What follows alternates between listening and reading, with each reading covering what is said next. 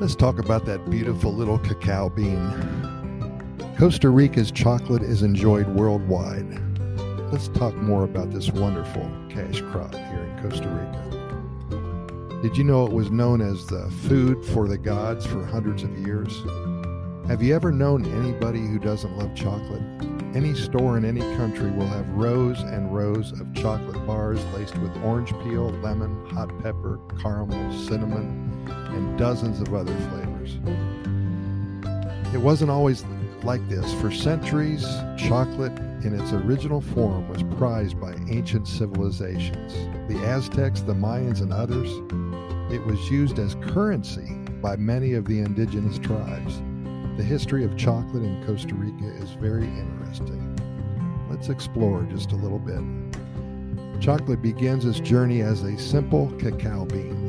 These beans were actually considered sacred by the indigenous people of Costa Rica. It was known, again, as food of the gods. Cacao beans were commonly turned into a chocolate drink for tribe rituals and important celebrations. It was first consumed as a very bitter, thick liquid. Nothing like what is eaten and enjoyed today. Of course, we add sugar, milk, and so many flavors, and that's why it's so irresistible. The cacao bean was a highly prized and sacred crop, especially among the Chorotega and Bribri people here in Costa Rica, 2 of the 8 indigenous tribes. The Chorotega people actually used the bean as currency up until the 1930s. This cacao bean was very important both culturally and economically. It was also traded throughout Central and South America. Before coffee, pineapple, sugar, and bananas emerged as frontrunners, cacao was once the leading export here in Costa Rica. While other South American countries such as Ecuador, Colombia, and Venezuela grow and export cacao, Costa Rica is unique due to the fact that cacao trees are grown in many regions throughout the country. The provinces of Guanacaste, Alajuela, Talamanca, Cartago, and Punta Arenas all have thriving cacao plantations. However, in 1977, a killer fungus wiped out over 75% of the cacao trees here in Costa Rica, devastating the industry.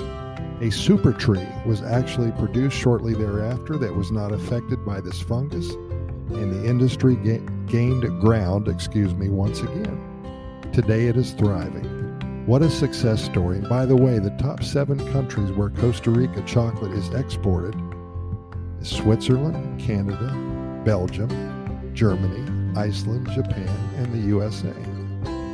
Cacao is categorized as a superfood. Raw cacao has anti-inflammatory, antitoxin, and anti-carcinogenic properties. Easy for me to say, huh? Cacao has been proven to help lower blood pressure, improve brain health, improve cardiovascular health, aid in weight loss, help prevent cancer, and improve your overall mood, among many other great benefits. High-quality dark chocolate is said to have similar effects. It would be to your benefit to do some research on this topic and then include some dark chocolate in your daily diet. It just may add some years to your life and a lot of pleasure, I know that. There are many chocolate tours in Costa Rica. What a way to spend a morning or afternoon. Over 1 billion, and yes, that is with a B, 1 billion people eat chocolate every day. The average American eats 13 pounds of chocolate every year, and Europeans eat around 16 pounds.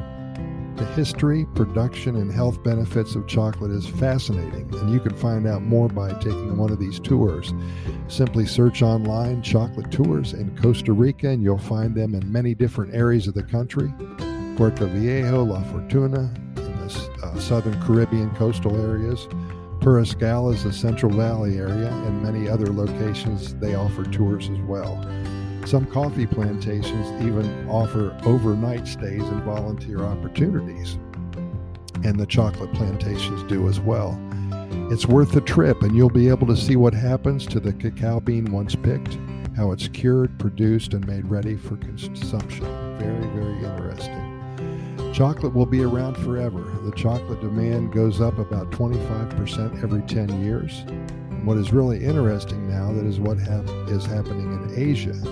If demand continues to grow in Asia, it will really affect what happens to the future with the chocolate demand here in Costa Rica. This country actively and aggressively pursues new markets, and their exports are rising every year. And it's amazing how what used to be a mere bean growing on a tree and being used as currency is now enjoyed by millions in its finished state worldwide.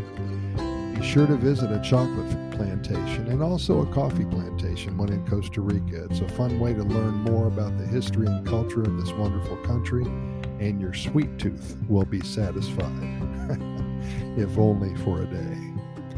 As always, we thank you very much for listening, and we do invite you to listen to our other 540 plus episodes of the Costa Rica Pura Vida Lifestyle podcast series. We do this for one reason, just to spread the good news about one of the happiest countries on the planet. We invite you to get caught up with all of our episodes, and we cover all topics about Costa Rica.